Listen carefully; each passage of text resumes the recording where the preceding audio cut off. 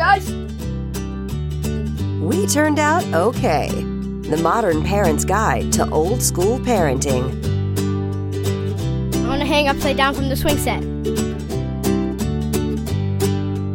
Welcome to We Turned Out Okay with host Karen Locke-Cole. I want to climb to the top of that tree. And now, here's your host, Karen Locke-Cole. Welcome to the We Turned Out Okay podcast, where it's all about changing our kids' behavior for the better, feeling good inside, and truly enjoying family time. Today, I have got a great guest for you. She is a mom of 3 and 5-year-old boys, a documentary photographer, and the creator of the Books for Littles website, booksforlittles.com, which she started to, quote, promote diversity in gender constructs, race and disability, and wealth inequality. And we'll get much more into that. That's a lot of things to deconstruct, but we will. If you listened to We Turned Out Okay back in the fall, you may remember today's guest as the woman behind the brilliant strategy that we can all use to teach our kids about how to be neither predators nor victims of sexual abuse. It was episode 196, and I linked to it in today's show notes. When I invited my guest on the show and shared that listeners requested her advice on books about helping kids with issues like autism and same-sex marriage and books in which the princess isn't helpless and needing to be rescued, here is what my guest wrote back. She wrote, I think the best way to help readers is not just to list books that tell a few select stories on princesses and gay dads, but to discuss a bit what to look for on a broader scope, how to light that curiosity in kids and give parents some much-needed breathing space and guidance so they can relax. I get goosebumps because reading that back, I get goosebumps because I knew then what a fantastic conversation this would be today when we got to get together. So ladies and gentlemen, please welcome today's guest, Ashia Ray of Books for Littles. Welcome, Ashia. Hello, what a nice intro. Thank you. Oh, you're welcome. Thank you very much. I like my guests to feel really special. And you are a very special person to have on the show. I think it's so cool. And we were already getting the benefit of your ideas before you even came on. Yeah. Which that's really neat too. We have a mutual friend named Amanda, and I will just use first names because I didn't, she doesn't know she's going to be mentioned on today's podcast. But when I asked on my Facebook page, a listener to this show asked me, how can I make it so that my 2-year-old son doesn't become a sexual predator when he grows up? What can I do? And I asked that on my Facebook page, and people had some really great responses. But I remember Amanda referenced your Facebook page, Books for Littles, and she referenced your response to that as being a really, really great one. Not to put you on the spot, because I know it was quite a while ago, but can you share a little bit about what would you say to a parent who is saying, I want to protect my kids from either becoming victims of or becoming sexual predators? So I think that we need to kind of back up and look at, instead of just teaching them a bunch of things to say and a procedure to move forward, but really look at the way that we look at what we expect of kids. And right now we have this boys will be boys and girls are victims mentality. Mm-hmm. And I think it's a broader discussion that we need to have, where there's this issue of male toxicity and consent, where we look, and also of ageism, where we look at children as almost like these little pets that we have. We're allowed to pick them up and tickle them without their consent, but it's okay because we don't mean anything dangerous for them. Mm-hmm. But they're going to carry that over as grown-up. Growing up as a little girl, my uncles would tickle me and I'd be like, no, stop.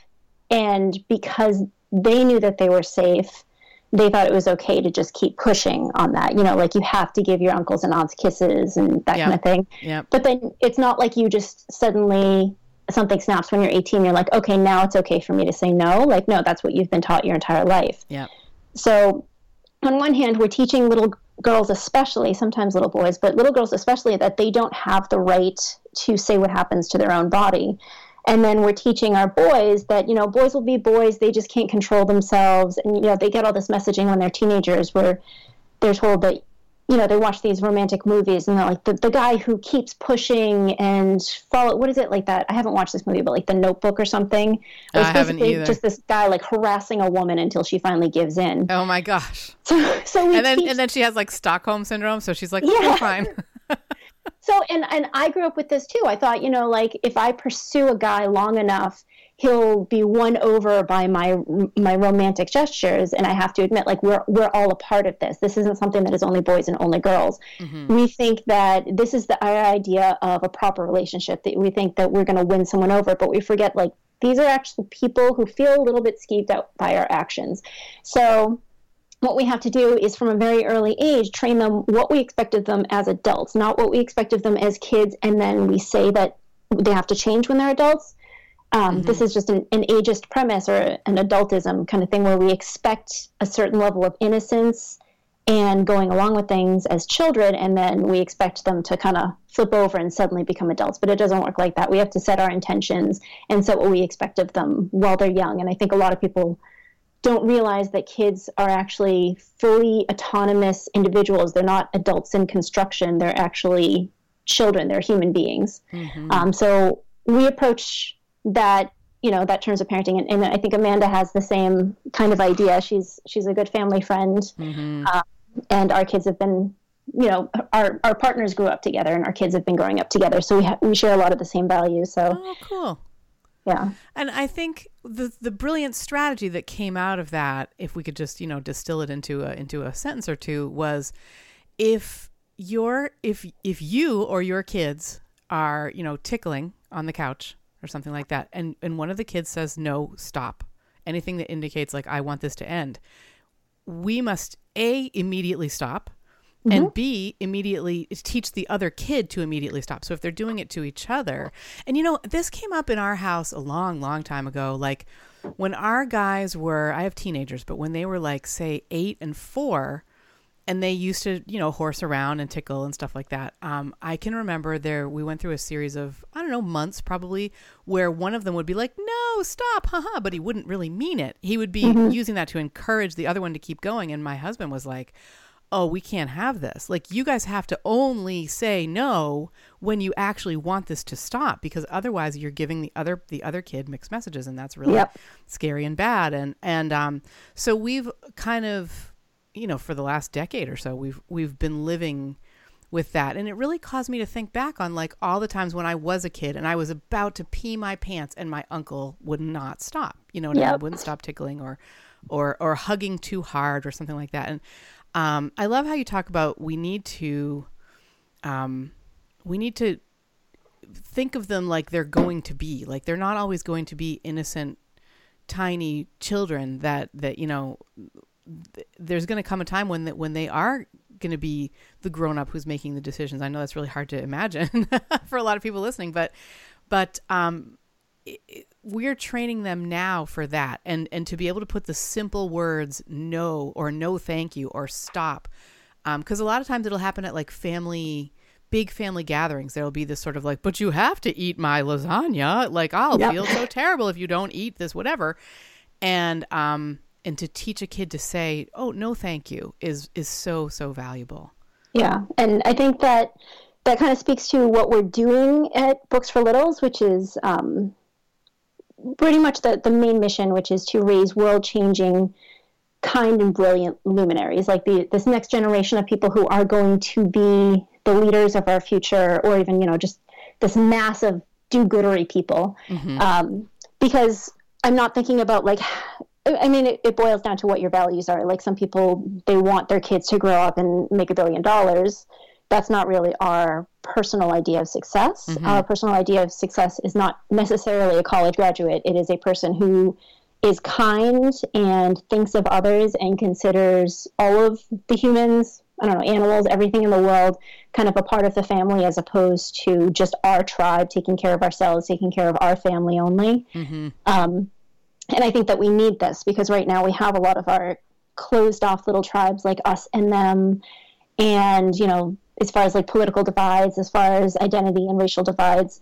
So if we're thinking in more of an us mentality of like a growth mindset, then we're going to have a lot easier time taking care of ourselves as a human colossus. Mm-hmm. So if we look at our children as the future leaders, as opposed to our children as the future, workers or something like that, mm-hmm. It's going to change what we decide to do, what we decide to read for bedtime stories, how we decide to talk at the dinner table, that kind of thing. Oh yeah, all that is so incredibly true. There's tons to talk about on the topic of books and little kids, and I'm so excited that we have this time to dive into it today, and I feel like it's never going to be enough. But I wanted to start getting into books. I wanted to really start by asking, what part in your upbringing did books play? So I was raised by a single mother, and we did not have much access to books. She was dyslexic, so she always had a hard time reading when she was little, and she had a hard time reading to me, but she still worked through that, and you could kind of tell this was really important to her. She made sure to have an entire bookshelf, which, I mean, compared to today's kids wasn't much, but she had an entire bookshelf for me since I was very little. Awesome. And people would say, why do you have all these books if she can't read them? And she's like, because she'll learn how to read them. And having those books there and knowing that is something that takes up space that is of value to her, that's the way that I was raised. At the same time, because she was a single mother working, 60 to 80 hours a week, and I didn't have access to a library, we didn't have much money, so I didn't have access to unlimited reading. Mm-hmm. Books were a scarce resource for me. I went to the library once when I was 8, and I tried to get a library book, and they just wouldn't give me a library card because they don't just give library cards to children without adults. Mm-hmm. So for me, every time I go to the library, I feel like I'm getting away with something. I go in there and I have this enormous rolly cart shopping bag, and I take out 50 to 100 books, and I always feel like someone's going to pull me aside and be like, "You can't do that." So I feel like I'm getting away with something, and it's just it's so much fun. And I realized that by doing this thing, I've been taking out children's books since I was pregnant because I wanted to build up this ideal library for my kids. Mm-hmm. And I realized that with my abilities for hyperfocus, because I'm autistic, with my abilities for hyperfocus, I'm able to read and evaluate and look at books in a whole different way than other people do. And when a friend of mine, I don't know, 4 years ago, posted, a book that her child is liking on Facebook, I was like, oh, we could start a group for this. We could actually discuss this. Does someone else want to nerd out on books with me? And then I quickly realized that no one is as much of a nerd as I am. So, so it just kind of became the Asia ratio fairly quickly. But I realized that this is something that I naturally do well, and I've been finding that set aside time for story time is a time when I can give my undivided attention to kids. I'm not trying to wash dishes. I'm not trying to get some work done. I'm not trying to shovel them out the door so I can do something else. Yep. And it opens up discussion in a way that's way easier when we're both looking at the pages of an open book and we're reading something and we're discussing it, way easier than if we try and bring something up during dinner. Yeah. It's a facilitator. So, a lot of parents are feeling overwhelmed and they're struggling for time and they're managing home and work and social obligations and all this terrible news on the internet. And having that, 30 minutes to an hour, whatever, of daily story time kind of breaks it down and it lets people build a wall around that sacred space. Mm-hmm. And then being able to read those books, and you can choose what you're dealing with, school shootings, and you're like, how am I going to deal with this? I don't know how to start. It's way too scary. And I found that just by, getting the right book, opening up that discussion, it becomes way less scary. So it's basically this free toolbox for parents that are feeling so overwhelmed. And the issue is just you need to know what books to get because not everyone has time to read 100 books a week. Yep. And you also need to know what to say and how to discuss these things and how to identify the invisible bigotry that's built into so many of the books that we read and we don't realize that's doing so much harm. Yeah.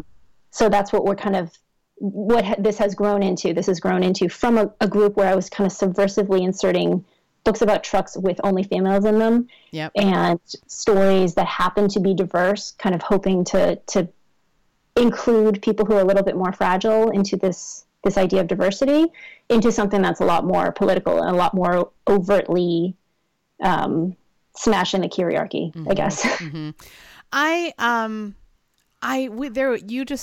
So many things that you just talked about, I've got questions about. And I really want to dig into a lot of those different subjects. And I've got them written down. So I know what I want to say, but while you talked about that shelf of books that your mom had in your home that were reserved for you, I wondered if you did you have any favorites? Did you have any that you returned to again and again? And were they books that your mom was sort of expecting you to read as you got older? Were they picture books? Were they a mix? Like, I'm so curious about that shelf. So what's funny is that my mom, because she was not a big reader, like she always loved Dr. Seuss books when she was young, but she was one of 10, so she didn't have a lot of access to literature. And of course, back in the 80s, children's books were kind of garbage. I think, honestly, we had so little money. I think she just picked out whatever she could afford. Like, literally would just go to the store and be like, this looks cute and this looks safe. So it didn't really matter what books were on the shelf. There are very few that I actually got and are worth rereading to my kids. Like, there's one about like a Disney golden book about a dead grandpa bunny or something. And like, it has nostalgic meaning to me, but it means basically nothing in the wider terms of like teaching them something. Yeah. Like in If I Ran the Circus by Dr. Seuss, which is one of his few books that is a little bit less racist than others. So like, there's the ones that I really like are the ones that touch your emotions, I guess, and give you this sense of frivolity and adventure and living above just day-to-day boring stuff.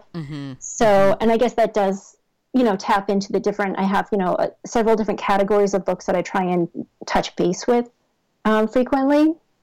But yeah, so it wasn't any one particular book. It's more of just that the books were there and I knew that was a sacred thing that that really took up time and effort. Yeah. And then once I was able to read on my own, I didn't learn how to read until very, very late because I had some learning disabilities. But once I was able to read on my own, that was a really good way of exploring social situations because, as an autistic kid, I didn't have many friends. So that was a really good resource for me that was not scary and terrifying and didn't have a lot of backlash socially for me to read about. To do that. And I really do want to talk about your experience as an autistic person growing up and some stuff like that. But what you just said is making me wonder, like, did you find that one of the great things about books is that the end is always the same. You know what I mean? Like, you can go through a book and you can experience the excitement of like, what's going to happen here? And then you get to the end and you know what's going to happen. Like, we talk a lot about how kids love repeating books or movies or whatever because they can experience that, but they know it's safe. They know that there's an end that they're going to, be okay with, kind of a thing. Did you find that as a kid that I actually didn't, but I do agree with that. I do agree on, I think it's better to read one book 100 times and really unpack that book than it is to read 100 different books. I do agree with that. And there is so little that kids can control. So having predictable things is really, really comforting. Yeah. No one is going to change the end of that story. Like, it's always there for them. Yeah. Oh, so what was it like growing up? I mean, as a person who is not autistic, I guess, I'm so curious about if you could talk about what that was like. When did you find out that you were autistic, or have you always known it? I mean, like, how has that kind of influenced your life, So I didn't learn that I was autistic until I was pregnant with my first son. So I was 29 years old. Oh, wow. And I hear this over and over with all of the other people I meet who weren't diagnosed until later in life, where they go through life where everyone just constantly tells them they're weird, they're offbeat, there's something a little strange. And sometimes they'll say it, usually those are the people who like you, who are saying it in a positive way. But the people who are more socially adept, they just find there's something wrong with you that just rubs them the wrong way. So when we say that autism is a spectrum, we don't mean a linear spectrum from very autistic to not very autistic. We mean a multidimensional spectrum. So some of us are non-speaking. So we don't speak English. We use visual paths or other verbalizations or something like that. And those are the people that people tend to call low functioning, which is a very ableist term. But those people are also better socially than I am, or they might have a better time transitioning to a different task than I do. So whereas I have a tough time transitioning to another task, I have some sensory issues, I have some trouble breaking away from my routine, but I can speak eloquently, and I'm what's called hyperlexic, and it happened since I was little, where I could, speak eloquently from a very, very young age. So someone would call me high functioning, even though I find it remarkably difficult to leave the house, but they might call someone who's non-speaking low functioning, even though they can do so many things that I can't do. So that's why that high functioning, low functioning binary does not work. And it's actually harmful to us because I might have an easier time getting a job, but I might have a harder time keeping a job. So one of the things about being a hyperlexic autistic is that you don't get diagnosed. And especially if you're a girl, you don't get diagnosed. If you're a person of color, you don't get diagnosed, because a lot of my, what people would call weird tendencies, people would attribute to my gender, people would attribute to my race. They'd be like, oh, that's a Chinese thing. And that's kind of nonsense. So a lot of women, especially people of color and especially women, anyone who deviates from basically being that white male that everyone sees on TV when we have fake autistic characters, tend to be diagnosed much, much later. So I didn't find out that I was autistic until I was pregnant. And what happened when I realized this and when I finally accepted this was that I realized, oh, it's not just that I'm a terrible person and I'm a jerk. There's actually something that I can't do that other people can do easily without thinking about it. And some of the things that it takes me, like, I'm not lazy. It's just remarkably hard for me to do some things. And I need a lot of downtime to kind of recover from that. Say, like, I need a week to recover from a party and I need 2 weeks to prepare for going to a party. Yeah. So that's one of the things that became a lot easier, is that you start to recognize your weaknesses so that way you can kind of mitigate them. And you also start to recognize your strengths. And I realized a lot of things that come super easy to me, allistic, meaning non-autistic people, they just can't do. And so now that I actually know about being autistic, I can focus on those strengths. So, starting a photography business and starting books for littles, that kind of thing, I realized no one can kind of hyper focus on children's books the way that I can. No one can take the kinds of photos that I can. So that's been really helpful. It's like you've identified your superpowers. Yeah, basically. So I think this is so interesting. I, in the fall, got to interview Jocelyn Jackson, who is a New York Times bestselling author of a bunch of fiction books. And the one that I read that moved me to contact her was called The Almost Sisters. That's what it was called. And so it's this fabulous book about the South, and it's set in modern day times, and it's the main character in this book is a woman who is a graphic design. She's a comic book artist, like she's a comic book writer, and she her name is Leia, just like Princess Leia, and she's totally into science fiction, all that kind of stuff. And she is a white woman, and she hooks up with a black guy at a conference. And all was well, and then she discovered that she was pregnant, and she doesn't even know who this guy is. She doesn't even know his name or anything about him. And the story is just that unfolds within this other story, and it what happens is just so cool, because you start to see she is a white woman of privilege in the South, and she starts to realize that, and to try to figure out what that's going to mean for her child. And I don't mean to like get into this book quite so much, but it's such a great book and everybody should read it. But I was like, I got to have Jocelyn Jackson on the show just because of the kind of racial tensions that it brings up. And in this world where we sort of have this tendency to feel like all stories that have to do with that are going to end badly. Like people just sort of think, oh my gosh, it's all so terrible, right? What can we do about this? Well, Jocelyn Jackson in this book has a kind of a pretty great idea for a solution. And so I wanted her on the show to talk about all that. And then she comes on the show, and the first thing she says to me is, I learned empathy when I had my first child. I am an autistic person who did not, she said, I didn't have a lot of empathy before. And she was always a writer. So she would be in classes, working towards her PhD and stuff like that. And people would say, you know what, I just don't like these main characters. Like, I just don't like these people that you're writing about. And she was like, once she sort of got some perspective, I guess, and she could say, oh, well, that's probably why, because, I didn't have a lot of empathy, and neither did the characters that I wrote, because she didn't understand empathy. And yet she's so amazing at so many other things.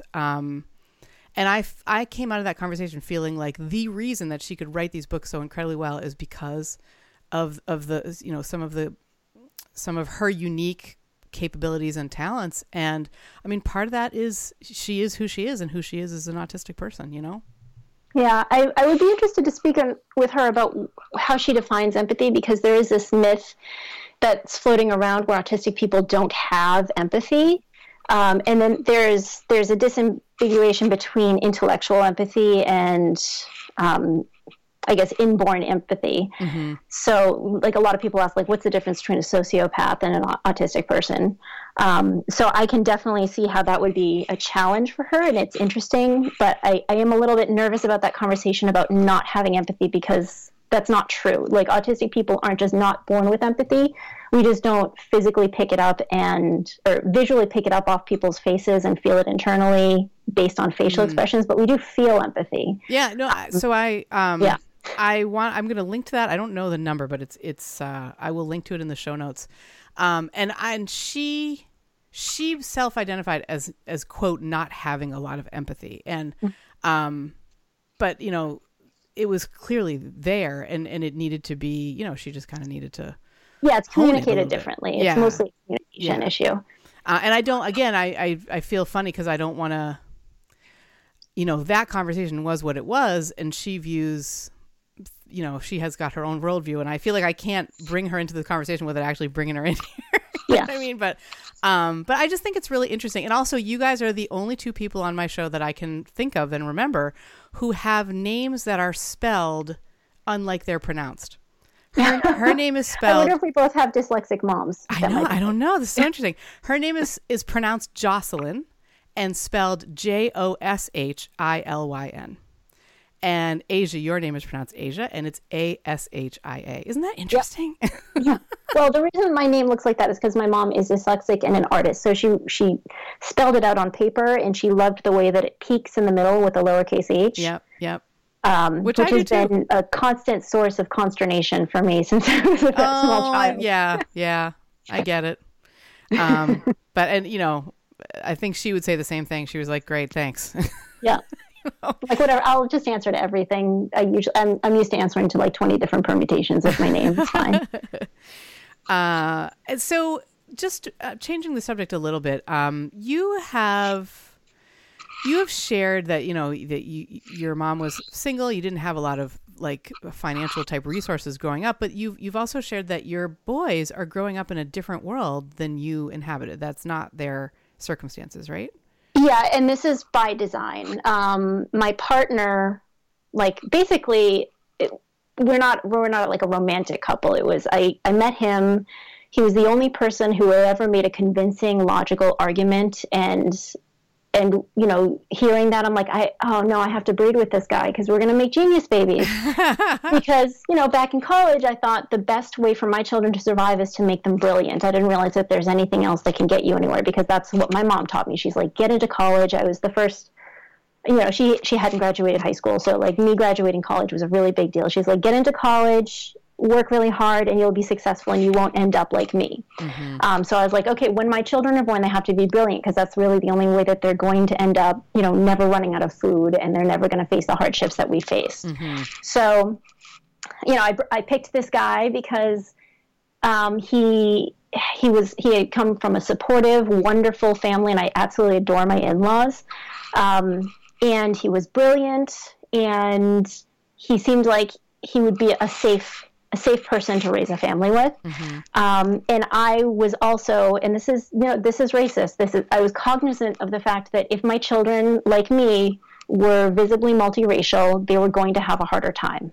Mm-hmm. And it's not like I was picking spouses based on race, but I went to engineering school. Basically, everyone was white. Mm-hmm. So, you know, I'm like, my kids will be safe with him. And, you know, it worked out perfectly. It's not that he's not a hard worker and he's not brilliant, but things are handed to my husband that are not handed to other people who have the same qualifications, who are women, who are transgender, who are people of color. He just, he gets credit for his own work in ways that other people do not. So we have had the opportunity, and we've worked hard to take advantage of these opportunities, but we've had opportunities that other people have not. So we live in one of the wealthiest suburbs in the world. We have access to an amazing public school system. My sons are white presenting. They're only a quarter Chinese. And, you know, very small amounts of everything else, but they look very white. They're tall. They're, I think, the handsomest children in the world. They're not physically disabled. And it's not my place to discuss my children's neuro status, but they do have, you know, some challenges in terms of other things, but visible, they have no visible disabilities, and they have all of this power. And I realized when I was pregnant with this boy, I was like, okay, I am so glad I do not have to worry about my child ever being attacked walking home in the dark. Like, I'm not saying male rape isn't a thing, but it's statistically it's less of a it's less of a worry. So I'm like, I can breathe so much easier knowing that they never have to be afraid like I have to be afraid. Like, I can't go running in the dark. They can do whatever they want. They can, you know, just walk around. And then I realized, you know, when my first was a very young infant, that, oh crap, they can be the bad guys. Like, they can do damage. And the worst part is they can do damage without even thinking about it. Like, when you have such a big footstep, you have to be so much more cautious, and they're not forced to learn the impacts of racism and the impacts of sexism because they'll never have to face it on a day-to-day basis the way that the rest of us do. So when my sons were very young, I had to teach them that you guys are basically born into privilege and luck that you don't necessarily deserve. And it is your job to stay constantly aware of that and think about every single impact of everything you do. And it's going to be exhausting, but it's way less exhausting than having to fight your way up the ladder for every single thing that you have. So we try and be very cognizant of that. And I think it is our duty as people with way more privilege than other people to teach our sons that. And it's not fair to argue that only parents of girls should teach their kids not to be raped. It should be my job as a parent of sons to teach them not to rape people. Yep, absolutely. I mean, we feel exactly the same way. And I, you know, it's something I've overtly thought about ever since my husband said, wait a minute, if one of you is saying no, the other one has to stop. You have to mean this, and you have to, you know, say what you mean. And yet I also feel like, not, I guess, and yet was wrong, because what I really wanted to do was kind of segue back into like, what books are you reading with them to reinforce that? But also, you know what, before we get into books, I guess I'm wondering, like, if we're teaching our kids to sort of continually think about, how can I say this? I don't want this to come out the wrong way, because I know exactly what you're like. I feel very aligned with you, Ashia, in this, but I also worry. So when I had my 13-year-old on the show, which was last Halloween, I'll link to that one as well. That was a pretty great conversation. And he called me out on something. And what he called me out on was me being a Pollyanna. Like, I talk a lot about how in order for me to do the positive work that I do, I have to tune out a lot of the negatives. I have to tune out the things that I cannot, like, I can only go so deeply into a story about a school shooting or, you know, a horrible crime or a policy that turns my stomach or whatever before I have to stop. Because if I don't stop, I will end up curled on the floor in a fetal position with my thumb in my mouth going like, I can't even live in this world. And I guess I bring that because Jay was like, but you're so Pollyannish. And I was like, well, I don't really see it that way. I see it that I know that those things exist, and what I do, I try to do to help those situations, but I have to do it in my own way. And I guess I'm thinking about it now, because if we teach our sons, you know, because I have two boys as well, if we teach them to think every moment about their big footstep, their big footprint, and who are they, you know, I guess, do you understand what I'm trying to say? Yeah, so there's a couple of issues with that. So I'm used to that. As an autistic person who passes as non-autistic, I was raised from a very young age to always stay 14 steps ahead of people, like take into consideration 15 different ways that someone could construe what I say before I speak.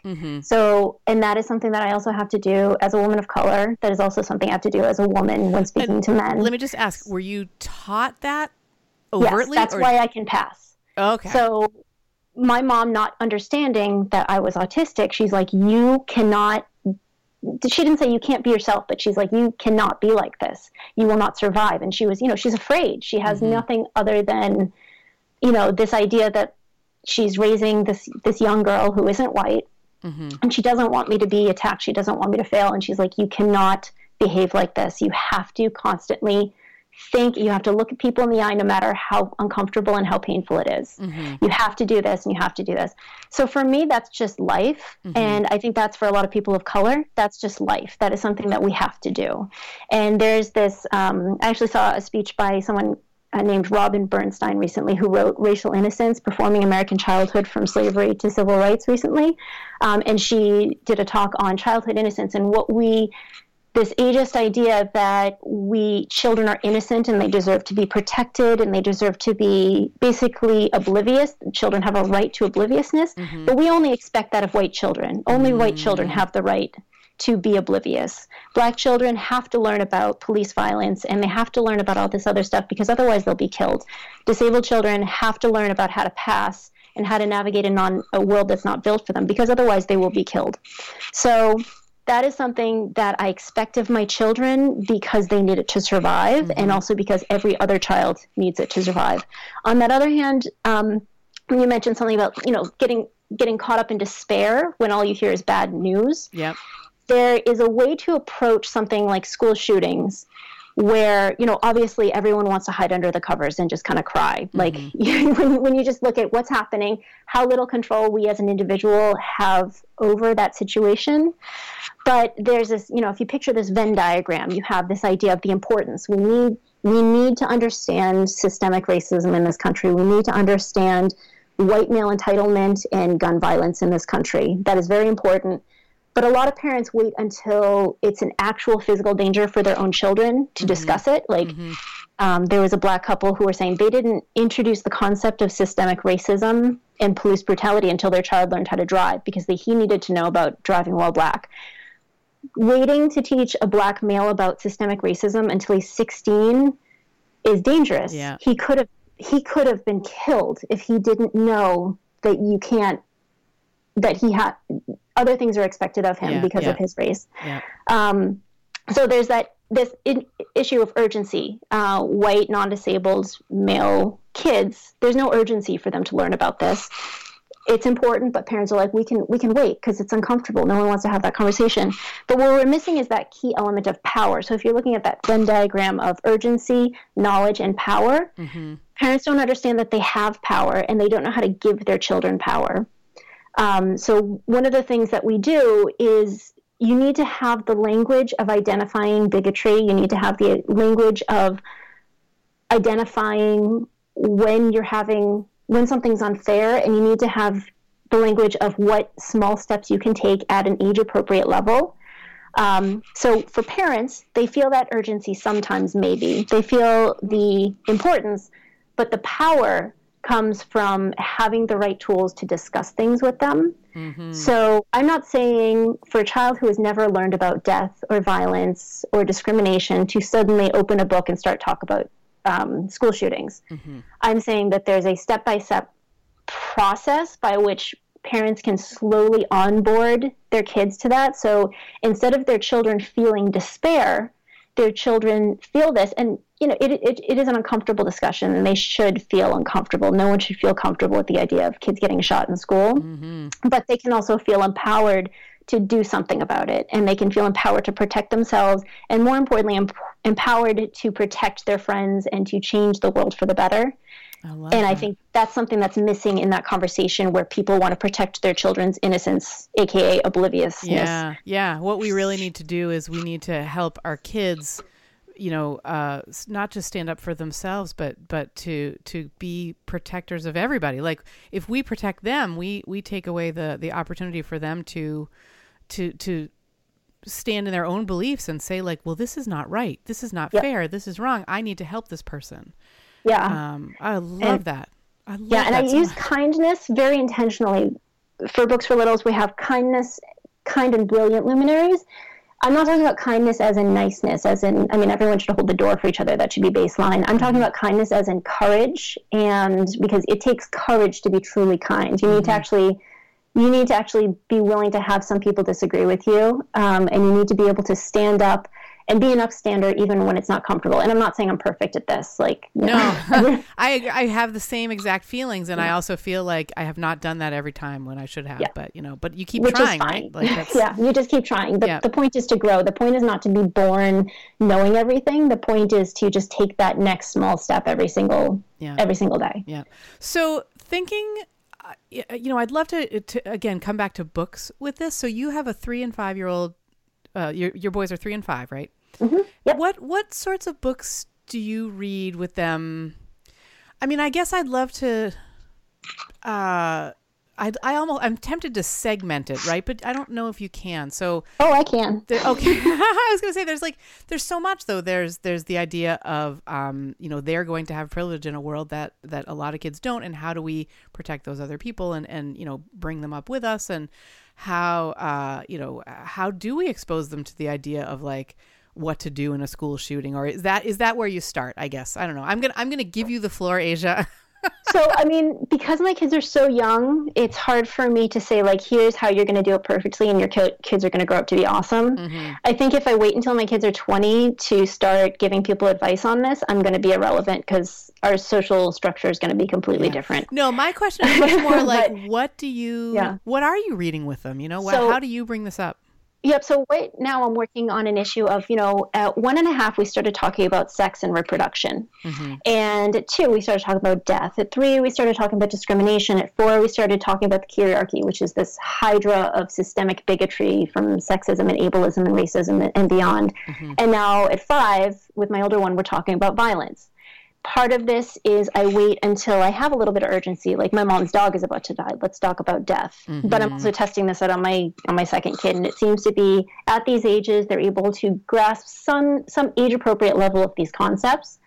But basically, we divide up these books into 4 or 5 different sections. There's explicitly educational. You go to the library and you ask, where are your books on autism? And your librarian will point you towards a bunch of books that are probably terrible, a bunch like the autism section. Mm-hmm. So that's where you learn about, you're not necessarily autistic or you are autistic, and you're learning about autism for the first time, and it tells you, what to expect, what are some personality commonalities between people who are autistic. And then you have, those are didactic usually. It takes kind of an expert to work that into an engaging story. Mm-hmm. So one of the things we like to do is find those engaging stories where they stand alone as stories, but they also touch into kind of a humanistic idea of these. What is it like being a Sikh? What is it like being raised Jewish? What is it like being a Black woman? That kind of thing. Mm-hmm.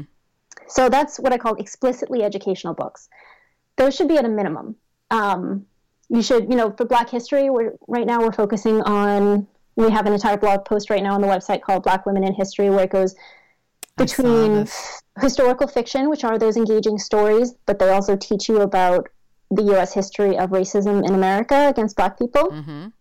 But then also books written by Black women and Black history, so Black Women in History. So those are explicitly educational books. And that is something where you just kind of have to push people. Like, I know it's not urgent to learn about Black history, but you got to do it. Mm-hmm. So I kind of use holidays and stuff like that to start triggering that in people getting an interest. And then you have what's empowering books. Like, these are books about people who are disabled and they're fighting against a system that is not built for them, and they're not necessarily coming out on top, but they're making way, and they're not just victims, and they're not just people to be pitied, and they're not just inspiration porn, mm-hmm. which is like you watch it and a disabled person do a regular thing and everyone gets so inspired. Mm-hmm. they're actual people with agency and control. So the second version is empowering. And then you have validating, which is not necessarily made for everybody, but for instance, Spork, I can't remember who wrote it. The book Spork, when I read it as a multiracial person, it was hugely validating because no one writes about being multiracial. No one writes about how you can't claim either identity, and both groups of people don't necessarily want you. Mm-hmm. That's a validating book, and that is very, very important for people who belong to marginalized identities.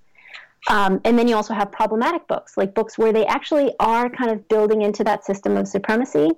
And those require a lot of education and a lot of discussion and a lot of picking those apart. So that way you can see, the way that Dr. Seuss used minstrels and blackface mm-hmm. and the way that he depicts Asian characters. And you pick that apart and you say, what's wrong with this? How is this problematic? And you guys kind of discuss that. And so, I'm just remembering in my education, we talked a lot about, when I was an undergrad, we talked a lot about Richard Scarry books, which are mm-hmm. Adorable and sweet, but also full of like cookie baking mama foxes and stuff like that. Yeah, and he's rewritten a lot of those, which is nice. Yeah, yeah. But yeah, so that's something where people are like, "What should I do with these books? Should I burn them?" I'm like, "No, don't burn them.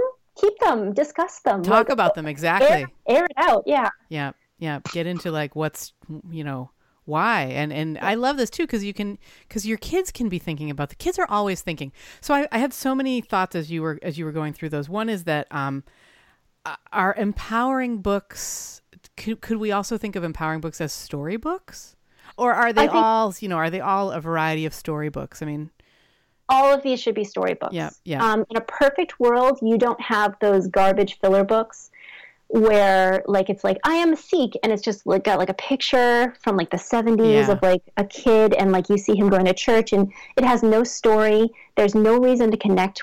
No matter who the child is reading it, they should connect with the main character, and there should be an overarching like a sense of common humanality in those stories. Yeah. The story Quickest Kid in Clarksville is a fantastic book for women's Black history, not because it focuses on I can't remember the name of the person she was focusing on, but it was about it's historical fiction. It's focusing on a little girl who's facing bullying because of her wealth status and because of her race and all of this stuff.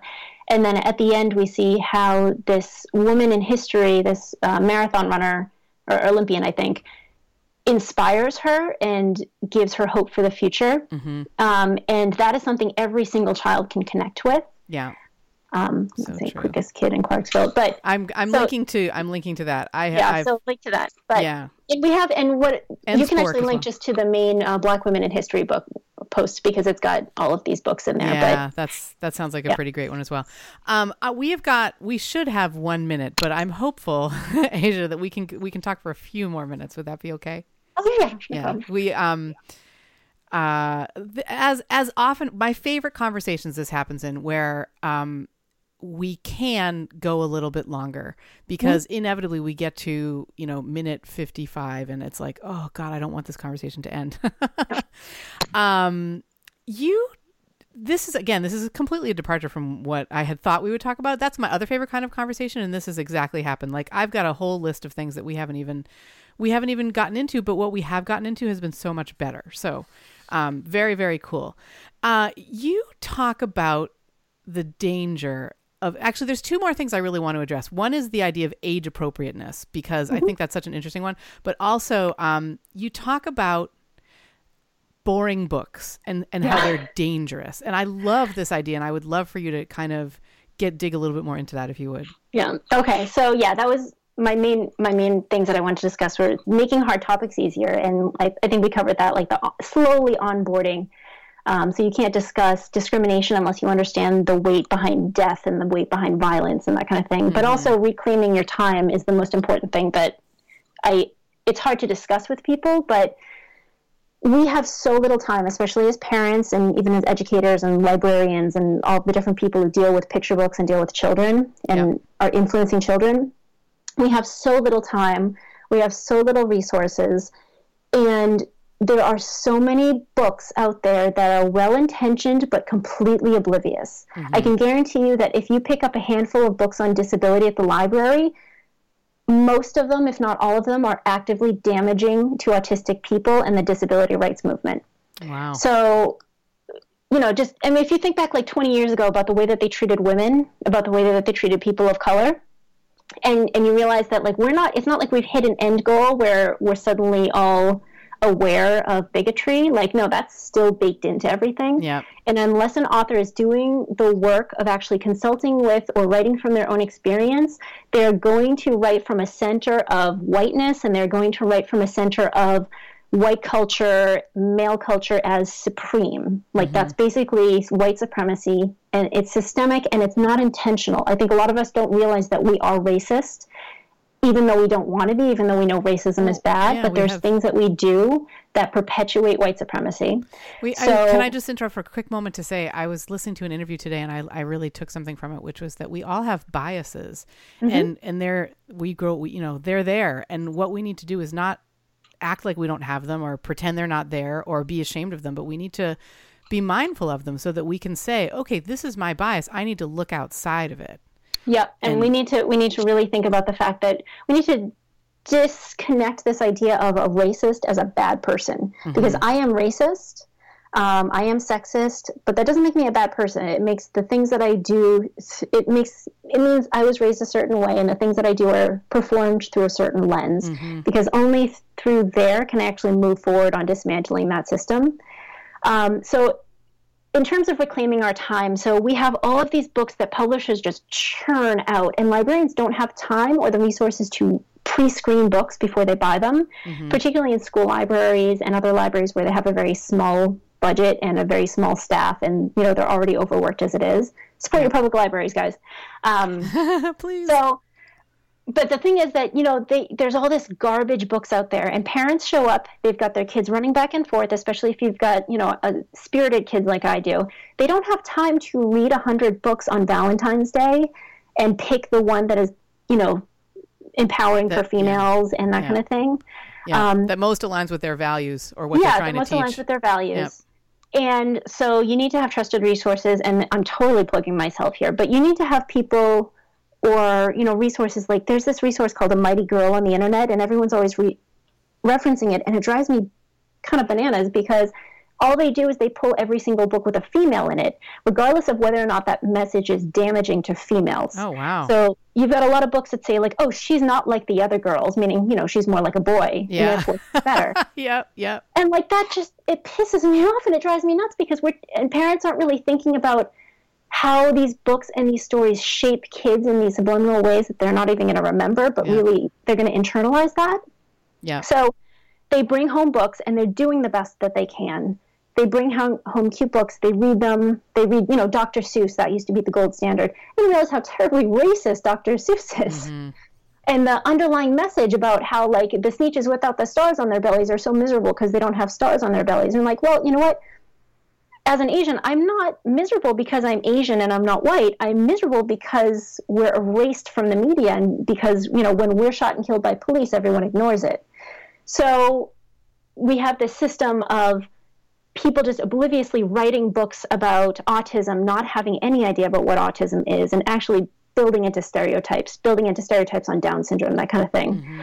And these books do damage. They're actively dangerous. And I don't want to scare parents and make them, like, afraid to read books, but we need to give parents the tools to actually read critically and understand these issues and give them language to discuss it. So when they come upon a surprise problematic thing where, you're watching Pinocchio and you've got, these racist depictions of black-coated crows, parents need to be able to discuss, why did they do it that way? When was this made? What did they believe? How is that not okay? Yep. How should they have done it differently? Like, parents just get sideswiped by this stuff, and they just don't know what to do, so they just kind of ignore it and they pretend it doesn't exist.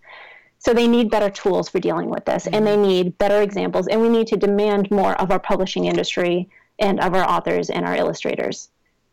Yeah. And so just thinking about the word boring, it feels like there's a little bit more. Oh, yeah. To that. And then there's the boring issue. So you're dealing with, Black history. Most books on Black history are boring. They're so boring. Yeah. They've got, like, this muddy ash can look to them.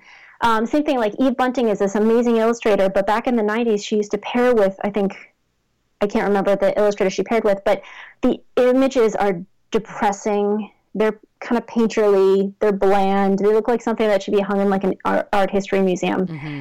And it's not engaging for kids. And if it's not engaging for kids, they're going to associate their boredom with the subject matter and the illustrations with the topic. Yeah. So, you think back, like our own educations on Black history. I'm like, yeah, it has nothing to do with me. I'm not Black. It's great that racism is over, according to my white teachers. And this topic is super boring to me because this book is super boring. Yeah. And you don't realize how much damage it does to have a boring story, a didactic story on these images that have very real impacts, these issues that have very real impacts. So boring stories and these didactic things and these subtle white supremacy things, they're actively dangerous to our kids. I agree. I really, really do. Okay, and then age appropriateness. I love what you say about age appropriateness, which is that. Well, I'll let you talk about it. So where is my? Just a quick. There it is. Okay. I knew I had it written down somewhere. You share that the main goal of Books for Littles, which is booksforlittles.com, is to sift through all the junk on the shelves and help overwhelmed parents who are already starved for time and energy find exactly the right books to help them have age-appropriate discussions with their kids. And you talk about how age appropriateness it starts a lot earlier than parents generally think, right? So there's I'm sure a lot of people have heard about this idea of implicit bias. This is the bias that gets a well-meaning cop, like a father who doesn't consider himself racist. He's a great cop. He's trying to do good things for the world. Implicit bias is that kind of animal instinct in the back of his brain that has taught him from watching the news and from reading the books that he's read and from seeing the movies that he's seen. And when he sees a Black child on the street holding something, he immediately thinks that kid is up to no good, as opposed to seeing a white child on the street and thinking that's just a kid. Mm-hmm. So that implicit bias forms our subconscious. And when people don't realize, they're like, oh, I raised my kids colorblind. They don't see color. And by not talking about color, you raise your kids racist. Mm-hmm. By not actively unpacking that and not actively, if your kids are watching the news, not actually pointing out, hey, did you notice that when they discuss this Black person, they have a jail mugshot? And when they discuss this white shooter, they have like a picture of him with his family? Mm-hmm. Like, they need to unpack that, because from birth, our children are learning this implicit bias. And it's natural for us as humans to want to take care of those who look like us. Like, that's just, genetically you support, your siblings and your nieces and nephews because your genes are more likely to be passed on. That's perfectly natural. But we're past that, and we need to understand and we need to actively counter that issue. Because just because someone looks like you doesn't mean that they have more of a right to your support and your assistance. Mm-hmm. So if we're going to fight implicit bias, it has to be from birth. Mm-hmm. And by that, I don't mean you're reading Black history books on slavery to your 6-month-old. I mean that the board books that you read should have a wide range of race and gender and ability. And I don't mean like token one female while the main character is a boy who is white. I mean like an actual mix. And there's really no excuse anymore for just this, like, everything is a white boy. Yeah. Yeah. So no, you're absolutely right. Yeah, so you're picking up, and this is so easy if you start it small and simple, and the younger you start, the easier it is. So if you're starting with diverse board books, with just pictures of babies who aren't just all white. Yeah. And then, you're discussing sex and gender when your kids are 1.5. When they start discussing topics like this is a girl and this is a boy and this is what girls do and this is what boys do, when you start actually unpacking those gender constructs, and, they will come up on their own with that kid is different from me and therefore they're not as good. And that's your opportunity to discuss, not lecture them, but to ask, why do you feel that way? Yeah. Yeah. Is that true? Like my boy's step grandfather is Black. And, sometimes they see Black people, when they're 2 years old and they're like, I don't like that person because that person looks dirty. That's a super racist thing to say. And I am grateful that he said it during story time and not at the checkout counter at the grocery store. Yeah. So, he's looking at that. I'm like, well, is Papa dirty? And he's like, no. And I'm like, So you understand that brown skin doesn't make you dirty, and that allows us to have that conversation in an age-appropriate, safe way, in a place where I'm not just sideswiped by it. And the same thing happens when you're discussing death. Like if you're discussing death with age-appropriate books meant for toddlers, it's way easier when something happens later on and all of a sudden you get a call. That's not the time to discuss death with your children, because you're not going to be in the right mindset for that, and it's going to be too much. I mean, like, your kids will be fine, but it's so much easier if you can just get ahead of it. Same thing with, sex and death and violence and discrimination.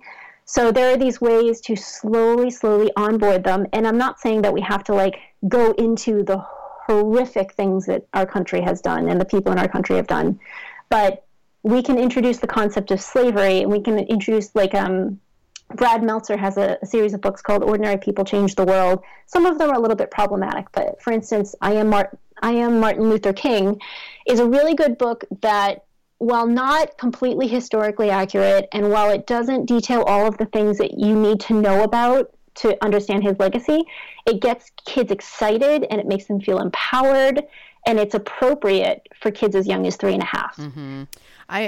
What you were saying about death, it made me think of it. Was reminding me of when Mr. Hooper passed away on Sesame Street, and they did not turn away from that. Yeah. And instead, what they did was they had a scene that still makes me cry to think of, where Big Bird, who's the 5-year-old on the he's the sort of immature, he plays the 5-year-old, and he's like, well, where's Mr. Hooper? I have this thing I want to talk to him about. And they're like, well, he died. And they don't use euphemisms. They basically they communicate in the least complex language what a kid would need to know. They're answering Big Bird's questions about this in such a way that he understands that he's gone and he's not coming back, but we have our memories of him. I love that so much. And I feel we, not just with death or, not just with any of these really, but to talk with kids and read and tell stories about all of these issues that we're bringing up today, because kids see things. I mean, as adults, it's really, really difficult for us to get back to what a kid actually sees and actually thinks. I have a whole slew. 1/3 of this podcast is called Your Child Explained episodes, because it's so different. What kids think about things and how kids approach something is so completely different that we adults can be fearful that they will take the wrong message, or that they will, I don't know. I mean, that if we teach them about sex, that they're going to be if we teach them about reproduction, that they're going to be having babies at 12 or something, and that's not the case. It's when they have more information, and when they, especially starting where, one thing that I feel like you've mentioned a couple of times is starting where their questions are. So when a kid, talking about this stuff all along in the sense of it's implicit in our lives, we read stories where there's lots of diversity and where it's not just, a white man being the hero or whatever, but then in their lives, they'll have questions questions about, well, why does that person look dirty? And you can come back to it and you can say, how your grandpa has brown skin. Do you think he's dirty? You can bring it onto their level, and you can make it simple enough that you're not talking about school shootings, but you are answering their questions and helping them understand the real world in which they live and the complex and wonderful diversity that we have here in this real world. Yeah, and that is very important to discuss. Not using euphemisms is a huge thing. We started discussing sex and reproduction when my oldest son was 1.5, and that has been so helpful, because if you think about the way that men and women think about female anatomy, we don't discuss it. It's a little bit shameful. It's a little bit dirty, and we have all these ideas behind it because people are afraid to discuss it when their kids are young. Mm-hmm. So this is mad props to my mother-in-law, who is one of a strong Mormon feminist. That's the household that my partner grew up in. Mm-hmm. And she was open and honest about sex and about female anatomy. And my husband does not hold all of those weird things that I hold on to and I've internalized because I was raised lapsed Catholic. Mm-hmm. So by teaching my sons about female anatomy, about sex, about things like that, it is my duty, so that way they're, if they're interested in women, so that way they treat their wives and their girlfriends with respect and not like they're disgusting and weird.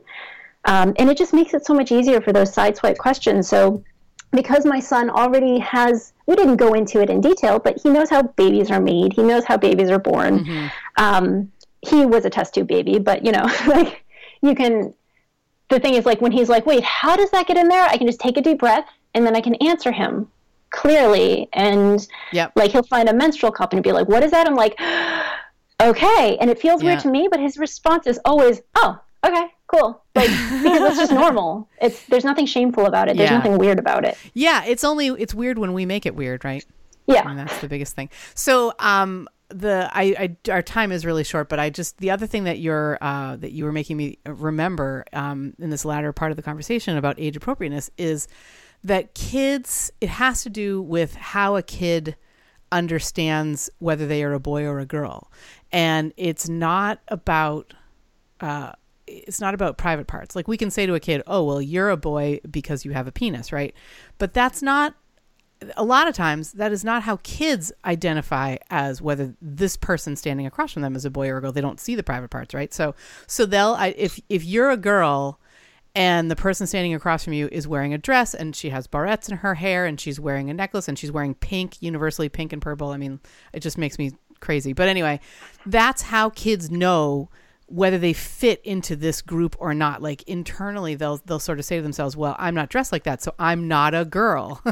Yeah. You know what I mean? And I don't want to sound lectury for you listening. I'm just thinking about that because a lot of times we will read something into it that isn't there. Like, when I was a kid, I don't remember this, thank goodness, but I went through a phase of only wanting to wear pink and purple and dresses because that's what a girl wears. And if you see me now, I mean, like, sometimes I'll put on a dress if it's appropriate or fun or whatever, if it's what I want to do. But most of the time I'm like in, sweats, but yet I'm still a girl, and it's just, I guess the reason I'm thinking about it is because we can put these layers of, ideas on our kids that aren't actually there. It's like so the reason I'm bringing it all up is because there is this wonderful, wonderful author named Amy Herman, who I talk about this book a lot. I'm going to get her on the show. It's called, so I've got the author's name. It's Amy Herman. It's called something like, it's called visual intelligence. That's what it's called. And it is about seeing things as they are actually there. And what Amy Herman does is she teaches police officers, first responders, people like that, to take the bias that they have and look past it and look around it. And she does that by bringing them into a museum in New York City, like an art museum in New York City. And they learn about their own biases and how to counter them and how to really react to what's actually happening rather than what they assume is happening by looking at art. And it's the coolest thing. And I think it's so important for parents to recognize that oftentimes we don't initially see what's actually there. Instead, we're seeing what we expect to see or what we want to see. And that's when you talk about Asia, you talk about countering implicit bias. I feel like that is a big part of that, right? Yeah, that's exactly. And that sounds like that's awesome work that she's doing. Oh my gosh, it's amazing. That should be like the first year of learning how to be a police officer or anyone who has more power around other people. Exactly. And that's exactly what we're doing. And we're just doing it younger. And I'm grateful that she's doing that. Oh, I love that. I love that. I think that's what I want to end on. You are teaching people to do exactly that, but just with younger people. I think that's really cool. Thank you so much, Asia Ray. It has been great having you on the show. It's been such a pleasure today. It's gone so quickly. Oh, thank you. You can find Asia at her website, which is booksforlittles.com. And Asia, at the beginning of this, we were talking about you're having something new coming out in March. Do you want to share quickly about that?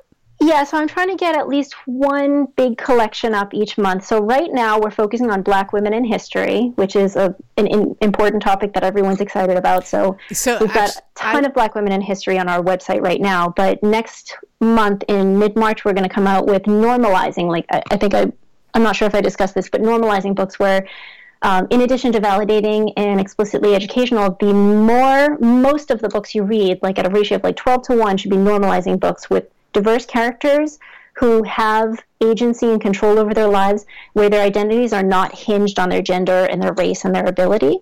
So we're focusing on girls of color, where it's not a book about Black history and it's not a book about sexism. It's just a kick-ass girl doing her thing because she is an equal. And it's not just for girls, it's for boys and girls and gender non-binary kids. So they can see that girls have agency and power and they are equals. Yep. And these are the kinds of books that we make sure to read most of, these marginalized identities in roles that kids can connect with, where they don't just exist, like their existence isn't justified. If that makes sense. It does. And I'm glad that that's going to be out in March, because this episode is going to air in late March. So, perfect. Yeah, okay. So that'll be perfect. So people will still have a couple of weeks. If everyone joins and then join and sign up for the email list, and then you guys get updates twice a month on whatever's coming out that's new. Oh, cool. Excellent. I think I'm going to go join it. Yeah, definitely. And listeners, you can find me at WeTurnedOutOK.com. Go there for free guides like the Handle Every Temper Tantrum guide, or to sign up for the free live classes that I teach. Currently, I'm doing one. I'm so excited about this one. I'm teaching one on the 3 secrets of happy parenting, which teaches how to make the time you spend with your kids like actually enjoyable time. So if you're dreading time with your young child rather than enjoying it, come and take this class. You can find out about it at WeTurnedOutOK.com/secrets. Also at my website, you'll find this book that I wrote to give parents the tools to use in their toughest moments while raising young children. It's called Positive Discipline Ninja Tactics, and you can find it at WeTurnedOutOK.com/book. All the links to Asia and my stuff can be found in today's show notes. And finally, I have a special thanks for our producer, the man whose favorite time of day when our teens were young was very often story time, the 20-time winner of the Husband of the Year Award, Benjamin Kolp. Thank you again so much for listening, and we will see you next time.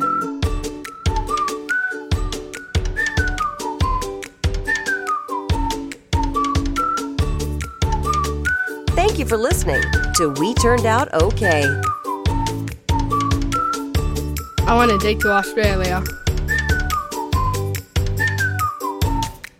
Find us on the web at WeTurnedOutOK.com, where you'll find show notes and more. What do you call cheese that's not yours? Nacho cheese. And remember, we only go around once. To be the best parents we can be, let's relax and enjoy the ride. I want to pee in the woods.